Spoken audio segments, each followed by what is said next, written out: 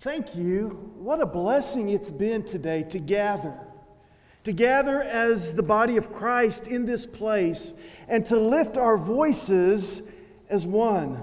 You know, we got to sing together. We got to praise God together. And I thank you for your participation and for your engagement in that choir and orchestra. Thank you for leading us, because this is the one place in my life that I can sing to the loudest. And nobody can hear, but I get to be a part of it, you know? And it's great that we get to praise God and worship Him together. I think by this, all the world will know that we are His disciples as we worship together, as we come together in one body, the body of Christ. I pray that God will continue to speak to us and nurture and minister to us as we begin by opening His Word, and as we begin a new worship series called To Love One Another. I know that you won't be surprised. I know we've already mentioned it, but today is game day in Norman. Are you ready? Ready or not, here it comes. Game day, those 6 or 7 days of the year, are considered by some to be the most blessed days in Norman, and by others to be the most, frustrating days in Norman. For you see, the streets are jammed, the restaurants are overflowing, and 86,000 people are trying to make their way downtown to the stadium to watch the game. As I tell my friends when they come into Norman, if you don't want to do game day in Norman, then stay home. Or wait till the game starts, and then you've got the town to yourself.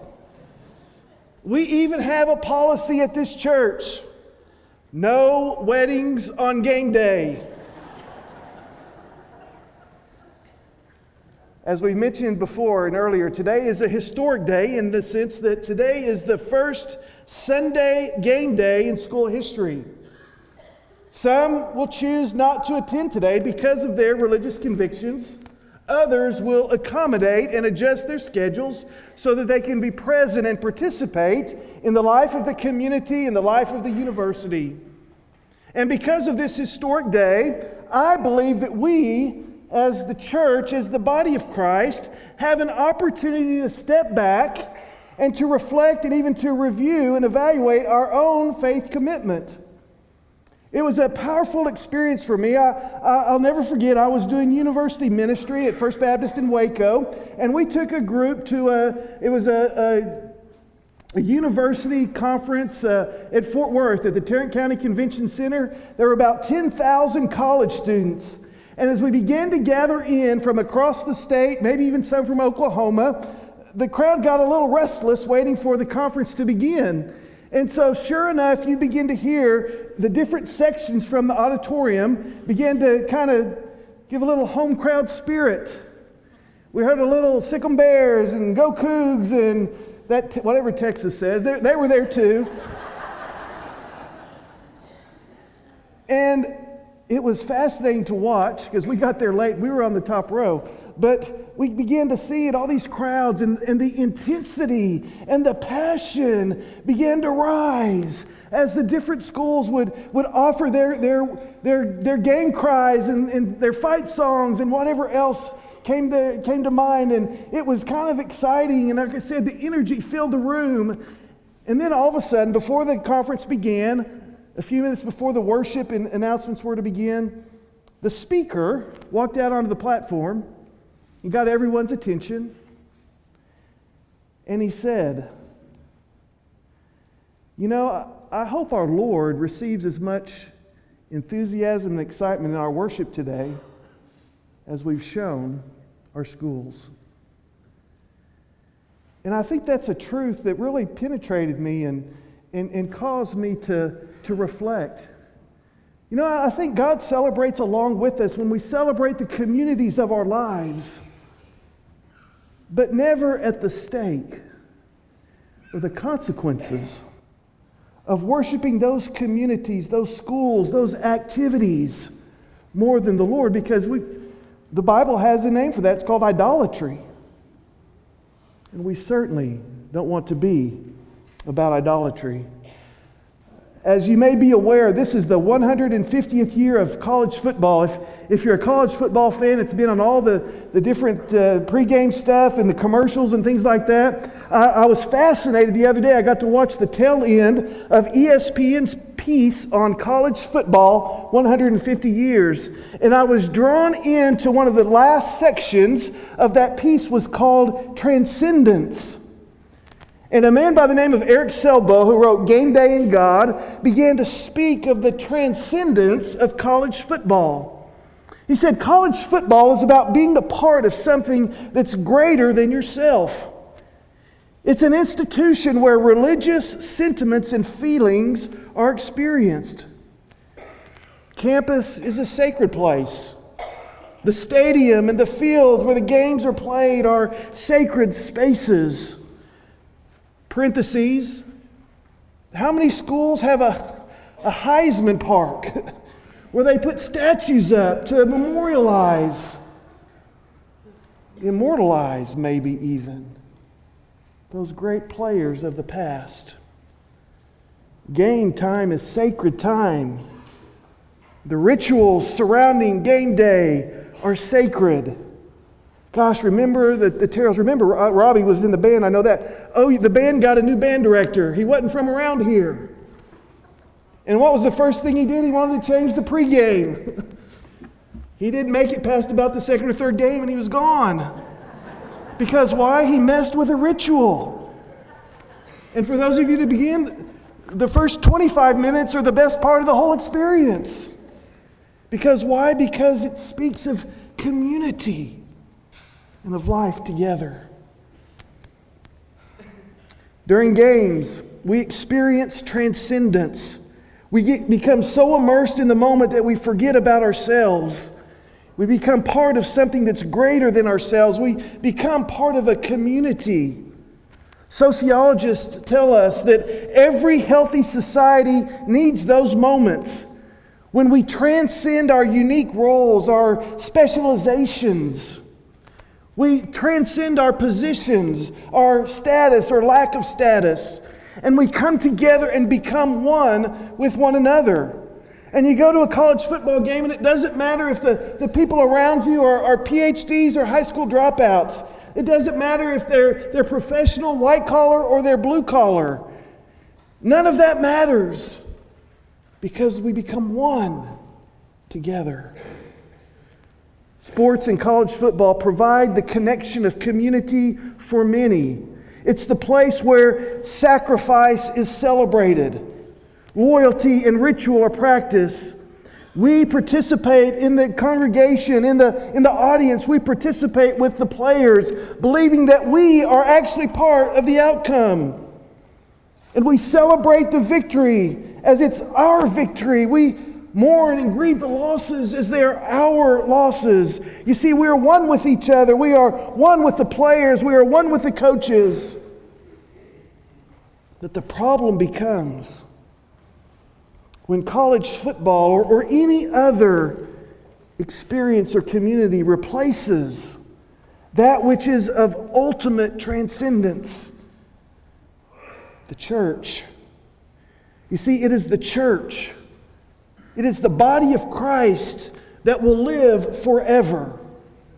Not the Sooners, not the Cowboys, or any other team or organization that you're a part of.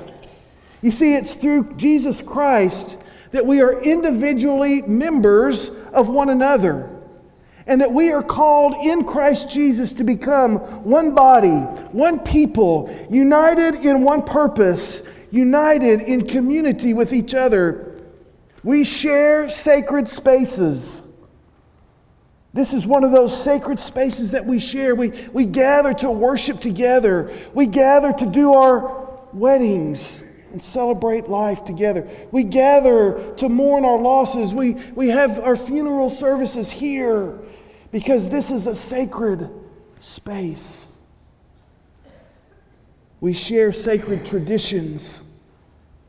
Next week we'll be sharing in baptism. incredible sign and symbol of our faith, a tradition that's been passed down through generations. We share together in the Lord's Supper as we did just a few weeks ago. These are the customs, the traditions, the rituals, the symbols that mean so much to us. We share our sacred times. I'll never forget being a part of a conversation at First Baptist Waco, and they had forever had an 11 o'clock worship service, and they were looking to move it back to 10:30, and one of the sweet ladies stood up in the congregation and said, "Oh, Pastor, but what about all the people all over the world that know we worship at 11 o'clock? It was a sacred time for her, and it was hard to move that. But as a church, we have those sacred times. You see, worship is a sacred time when we come together and we realize that we are part of something greater than ourselves. That individually we come and we bring ourselves wholly and fully, and it adds to, and it ministers to, and it enriches the body of Christ. And that's why this morning as we were singing together, I just thank the Lord that we share that and experience that as one body and one people each Sunday. We are the church, the body of Christ, worshiping and encountering the holy God with one another. We are bound together in the love of Christ, which unites and strengthens us. Today, however, we must evaluate ourselves and maybe come to that place of understanding that many people do not experience transcendence when they come to worship or gather with the body of Christ, even like they do at a football game. In fact, the ESPN article said that fewer and fewer people are finding those experiences of transcendence in the church, and they're looking for other places, and they're actually finding that at a football game. This is problematic. It speaks deeply into the church and the issues that we have and that we must address, but it also speaks into the problem of our community. It speaks into the problem of our nation, for sports and football and its cousins ultimately fail and leave us empty when it comes to matters of faith, of eternity, and of ultimate transcendence. So over these next weeks, I want us to explore and to look at this problem. You see, as a church, we must increasingly understand why our culture rejects and sees us so often as irrelevant and unnecessary. I believe that the heart and the root of the matter that we as a church face, that the Church of Christ universal faces in this nation, is a matter of love. You see, the Scripture is clear. The world will know that we are His disciples, that we are His followers by the way we love one another. Now you're going to have to follow me throughout here, but let me pause there. By the way that we love one another. Not by the way we love the world, and we're going to get to that, but by the way we love one another. And the world so often looks at us and says, well, they don't even love each other. Why would we want to be a part of that group?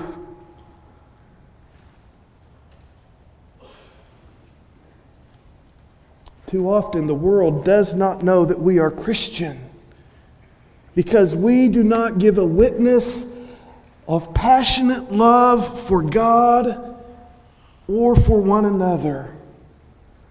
But our passion overflows when Boomer Sooners played, or whatever your favorite fight song is. So turn with me to Matthew 22.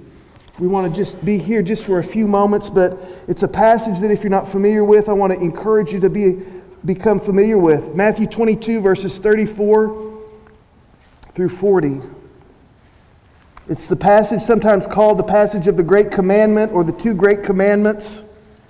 Again, Jesus is being confronted. His teachings have begun to stir and have begun to create issues for those that listen and begin to follow him. And the religious leaders of the day are beginning to experience that tension with Jesus, beginning to push back a little bit. And so they come to Jesus and they ask the question, Jesus, what is the great commandment?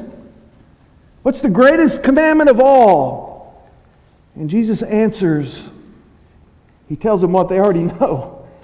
But then he says there's a second one that's like it, that's related to it, that maybe flows from the first. The first is that we love God. We love God with all that we are, with every ounce of breath and of passion, of energy and enthusiasm for life. We are to love God. And the second like it is that we are to love our neighbor as we love ourselves.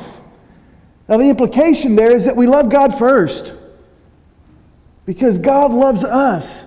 God created us in His own image. And because each one of us are created, formed, and shaped by God in His image, God loves us.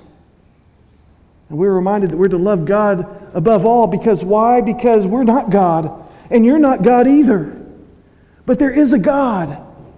We are called to worship that God and to love that God with all that we are. And out of that relationship and out of that experience of loving God, then guess what? We can love ourselves. Because we're created in the image of God. And if you'll examine yourself or maybe some insight into others, those people that have the hardest time loving others are those folks that don't love themselves. Because we need to love our neighbor as we love ourselves. If we can't love ourselves, we can't love our neighbor. And our love for self has to be founded in our love for God and the recognition and realization that we are created in His image. And then we're to love our neighbor as we love ourselves. And we can love our neighbor for the same reason that God loves us, right? Because our neighbor is created in the image of God just as we are. And because our neighbor is created in the image of God, we must love them and care for them as well. The great commandment, love God with all that we are. Love yourself because you're created in the image of God. Love your neighbor because your neighbor too is created in the image of God. We must love them for the same reasons that we love ourselves. Now, this is not a Jesus idea. It's not a New Testament idea. This is teaching throughout the Old Testament. Leviticus 19 verse 18 says that we're to love our neighbor as ourselves. That's way back into the law. But Jesus is reminding us of these two great commandments. And in Matthew 5:43, that's the Sermon on the Mount. Jesus begins to mess with that definition and understanding when He says this. Well, you've heard it said, you know Jesus is about to meddle when He says this. You've heard it said that you should love your neighbor. Well, yeah, that's what the law said. That's what we've read that's what the whole Old Testament tells us to do. But then Jesus says, but you love your enemy. Uh-oh. Well, we want to love our neighbor. Well, no, Jesus says, well, yeah, you need to love your neighbor, but you also need to love your enemy. Jesus is up to something. He's about to transform and revolutionize the way we understand and love one another. You see, we can't fully love ourselves if we don't love God, and we can't fully love our neighbor if we don't love ourselves. But then the question becomes, because Jesus says you got to love your enemy too. And so the question is, what's being transformed is this idea of, well, who's my neighbor? This was before Mr. Rogers, so we didn't know who our neighbor was. Okay? Luke 10, verses 25 through 37 is the story of the Good Samaritan. Again, Jesus is asked by these religious leaders, okay, we're supposed to love everyone. We're supposed to love our neighbor as we love ourselves, Jesus. Okay. Well, tell us who our neighbor is. And here's the key. Here's what we need to understand as we would read that story and understand that beautiful and powerful story. The intent and purpose of the religious leaders was to do this. Okay, Jesus, we know we need to love our neighbor, but tell us who our neighbor is. In other words, we want to make that circle as small as possible. We want our neighbor to be limited so much that we can do it. And so the question is asked, okay, Jesus, tell us who our neighbor is. Help us to draw the box so that we can love our neighbor. And Jesus' answer, as it always is brilliant. Jesus doesn't say, well, let me tell you who your neighbor is so that you can define that and redefine that as small as possible. Jesus says this: your neighbor is anyone that needs a help. Your neighbor is anyone that needs a neighbor. And so Jesus is answering that question in a way that expands the definition and answer of who your neighbor is. So even if someone who's your enemy is hurting and has a great need, he's your neighbor now. Love your neighbor as yourself. And Jesus blows up this idea, this confining, restrictive definition of who your neighbor is, to say anyone who needs a neighbor, that's who your neighbor is. Who is your neighbor? Your neighbor is the one who needs my help. So Jesus is radicalizing and revolutionizing our understanding of what it means to love our neighbor as we love ourselves. So now let's turn to John chapter 13. And John 13 will be our theme and our focal verse, as we've already read together, for these next several weeks.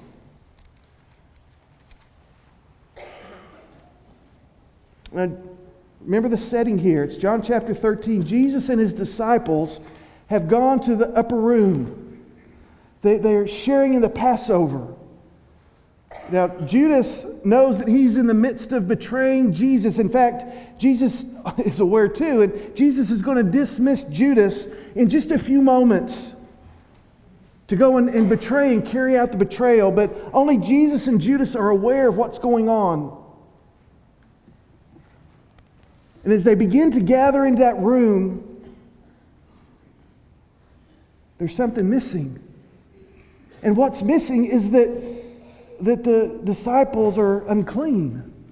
They're ceremonially unclean, but there's no servant, there's no slave around to wash the feet of those that are there, because that was the work of the servant. And Jesus girds himself, and he gets a towel, and he gets a basin of water, and he goes and he washes the feet of the disciples, even the feet of Judas. And after he finishes, Jesus says to them, do you know what I have done for you?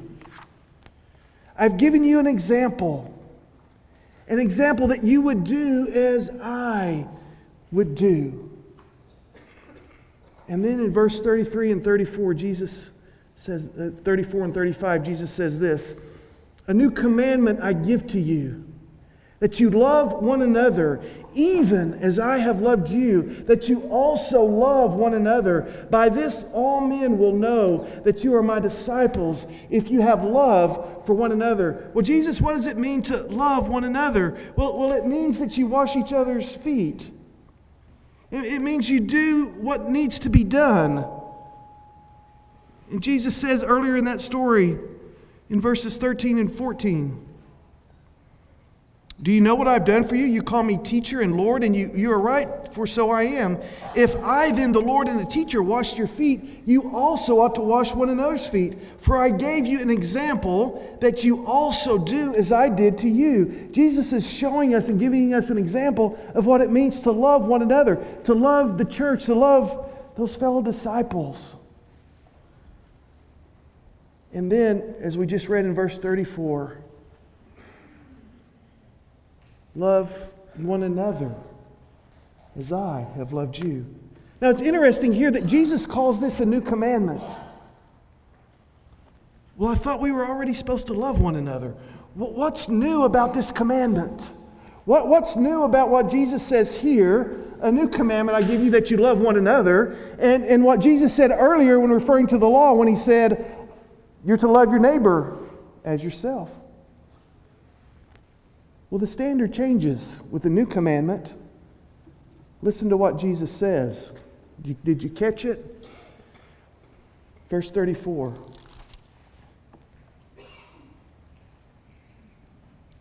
Love one another as I have loved you. Wow. We are no longer to love one another as we love ourselves. Did you get that? Now, as His followers, as His disciples, the bar has been raised. And we are now called to love one another as Christ loved us. You mean washing each other's feet, doing the dirty work for each other, serving each other. Yeah, that's what it means. And Jesus continues in the Gospel of John to minister and pour into His disciples here in these last moments before they make their way to the Garden of Gethsemane. And turn with me, if you would, to chapter 15. And look at verse 13. Actually, we're going to start in verse 12. Jesus says, "This is my commandment." It's the same dialogue. It's the same conversation that's going on. This is my commandment. Which commandment is that? Well, it's the one He just told us, right? It's the new commandment that we love one another as He loved us, as He loves us. And so Jesus is restating, this is my commandment. It's the new commandment that you love one another just as I have loved you. We saw the foot washing, but now look what happens next. Greater love has no one than this, that one lay down his life for his friends. This greater love, this new standard of love, the way that we're to love one another, now Jesus defines as laying down our life for our friends, laying down our life for one another. And then you know what Jesus went and did? He laid down His life for us. Remember a couple of weeks ago we were in John 10. We were looking at the Psalm of the Good Shepherd in Psalm 23 and making that link to Jesus as the Good Shepherd in John 10. You remember that passage? If not, go back and read that passage in John 10. And what does Jesus say in John 10? He says, "I am the Good Shepherd, and I lay down my life for my sheep. No one takes it from me." So Jesus is preparing us to understand this new commandment that we love one another, not as we love ourselves, but now we love one another as Jesus loved us. And He has given us that example. He's told us beforehand that He's going to lay down His life. He's shown us beforehand that we're to wash one another's feet. And isn't it fascinating and interesting that He says in verse 14, "You are my friends if you do what I command you." Well, what did you just command us to do? Well, I commanded you to love one another as I have loved you. This is the work of the disciple and follower of Christ. So the question, church, that we must answer and ask is, what does it look like when we love one another? Our scripture reading earlier in the service, the one another passages of the New Testament illustrate and put into action what it means to love one another. You see, love is more than a noun. Love is more than an emotion and a feeling. I've said many times that love is one of the most misunderstood and misused words in the English language. For love is a verb, it's an action. Love is demonstrable. Love is authenticated as we practice and act it out in our relationship with God and with one another. According to Jesus, love is when we wash one another's feet or when we lay our lives down for another. So over these next weeks, we are going to look at these one another passages. We're going to discover what it looks like to love one another. On your bulletin cover, notice the front of it. What does it mean to love one another? What does that look like in real life? As we look through the rest of the New Testament, we're going to see that to love one another means to restore one another. It means to pray for one another. It means to comfort one another and serve one another. It means to submit to one another. It means to forgive one another. Love is an action. And these are beautiful pictures and truths and teachings of what it looks like to wash one another's feet and to lay our lives down for each other. Why? Why in these last moments of His life is Jesus so focused on this new commandment, on His commandment? As we continue to read in verse 35, the answer follows. So that the world will know we are His disciples if we have love for one another. So that the world will know that we are His disciples. So that the world will want to be one of His disciples. You see, the distinguishing mark or characteristic of Christ followers in this world is our love for one another. Our love for one another is to be attractional. People should want to be one of His disciples because they see how His disciples love and lay down their lives for one another. Yet again, many of our churches are known by their unforgiveness, their unkindness, their exclusiveness, and their hypocrisy. The culture around us has fled the church because we have not loved one another as Christ loved us. And they have found love and community in many different places, even at football games. Morgan, our oldest daughter, I think she was a sophomore at Baylor. She was in the Baylor band, and it was the last year of games at Floyd Casey Stadium before Baylor opened up their new stadium. And so we had gone down. I think it was one of the last or next to last games. It may have been the last game at Floyd Casey. And we had gone down, and I think Gay's mom and dad, Gay's dad's a graduate of Baylor. I think we had the whole family and gone down to watch Morgan in the band and celebrate that with her. And for some reason, I think everyone went off to go get their seats. I was kind of left waiting on the band. They did a little, like OU, they did kind of a pregame outside the stadium, and I was waiting to see her and to celebrate that with her. And so they came, they stood there by the stadium, and all the fans gathered around, and I'm trying to peek through and wave, and the Baylor band's playing, I'm clapping, Sick 'em Bears and all that. And people start looking at me. Weird. I didn't mention it was the OU game I was at. So I've got my OU stuff on, and I'm playing and Sick 'em Bears and all that, and people are looking at me. The next year, Baylor came here. And so they, for whatever reason, they put the band up. Remember the old, wow, how old are we now? The old south end, right? The scoreboard went way up to the top. Well, the Baylor band was like right on the last two rows. And so we sit in the north end zone. And so I made my way over to her. And I was supposed to kind of I was wanting to meet the band and greet them. So I think I had a beige with OU on it. And I took that off. I maybe was wearing a green underneath it, a Baylor shirt or something. So I could I didn't want to greet the band and make them run away or hate my daughter. So anyway, we greeted them. I went up and found them, and Morgan came down, and I got her a drink, and we were visiting, gave her a hug, and I had at that time I had put my OU shirt back on, and I had my Baylor hat on, and this guy came up to me, OU guy, and says, "You look really confused today." And I said, "No, I'm not confused. You see, I'm just part of two communities that I deeply love. But more importantly, I'm part of the body of Christ. And I am commanded to love each of you in such a way that the world will know that we are His disciples." So how does this new commandment and this great commandment go together? Let me offer these thoughts before we go. To love one another, which is what we're going to explore over these next weeks. To love one another means that I am called and created to love God with all that I am.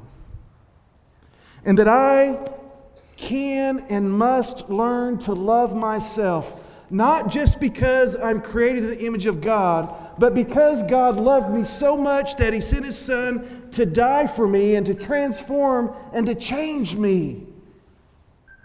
And so I can love God love myself, because if God loves me enough to do that, then surely I can learn to love myself. And lastly, I can love my neighbor as Jesus loves me. I can love you as Jesus loves me, which means that I must learn how to wash your feet and how to lay my life down for you. What does that mean for us as a church? Not just individually. What does it mean for us as a church? Well, it means that the church, that we together as a community of faith, that we together are to love God with all that we are. Everything that we're about ought to be to reflect God's love for us and our love for Him. Secondly, it means that the church, that we are to love each other. Get that? We are the love your neighbor as yourself. We're the yourself there. We're the body of Christ. We must love each other because Christ died for us and because He loves each member of us. And then the church, that's us. We must learn to love our neighbor, our community, our world as we love ourselves. And why is that? So that all the world will know that we're His disciples and know that God loves them and that God invites them into a saving relationship. We are to love one another so that the world will know and come to Him. Let's pray. As we begin our time of response this morning, the first question that we must ask is, are you a follower of Christ? Have you come to that place where you've recognized that God created you in His image and that God loves you and that He gave His Son for you, and that even in the midst of your sinfulness, even in the midst of your rebellion and turning against God, that God sent His Son to die for you? The Bible says, while we were yet sinners, Christ died. Have you come to that place where you've accepted that gift? You'll never learn to love God, and you'll never learn to love yourself until that truth becomes real. Would you allow Him to forgive you and to restore you, to save you today? And secondly, as a follower of Christ, does the world testify that you are a disciple of Jesus Christ because of the way you love His church, His body? Does the world know that you are His disciple by the way that you love His church? And then, church, are we committed to loving our neighbor as we love ourselves?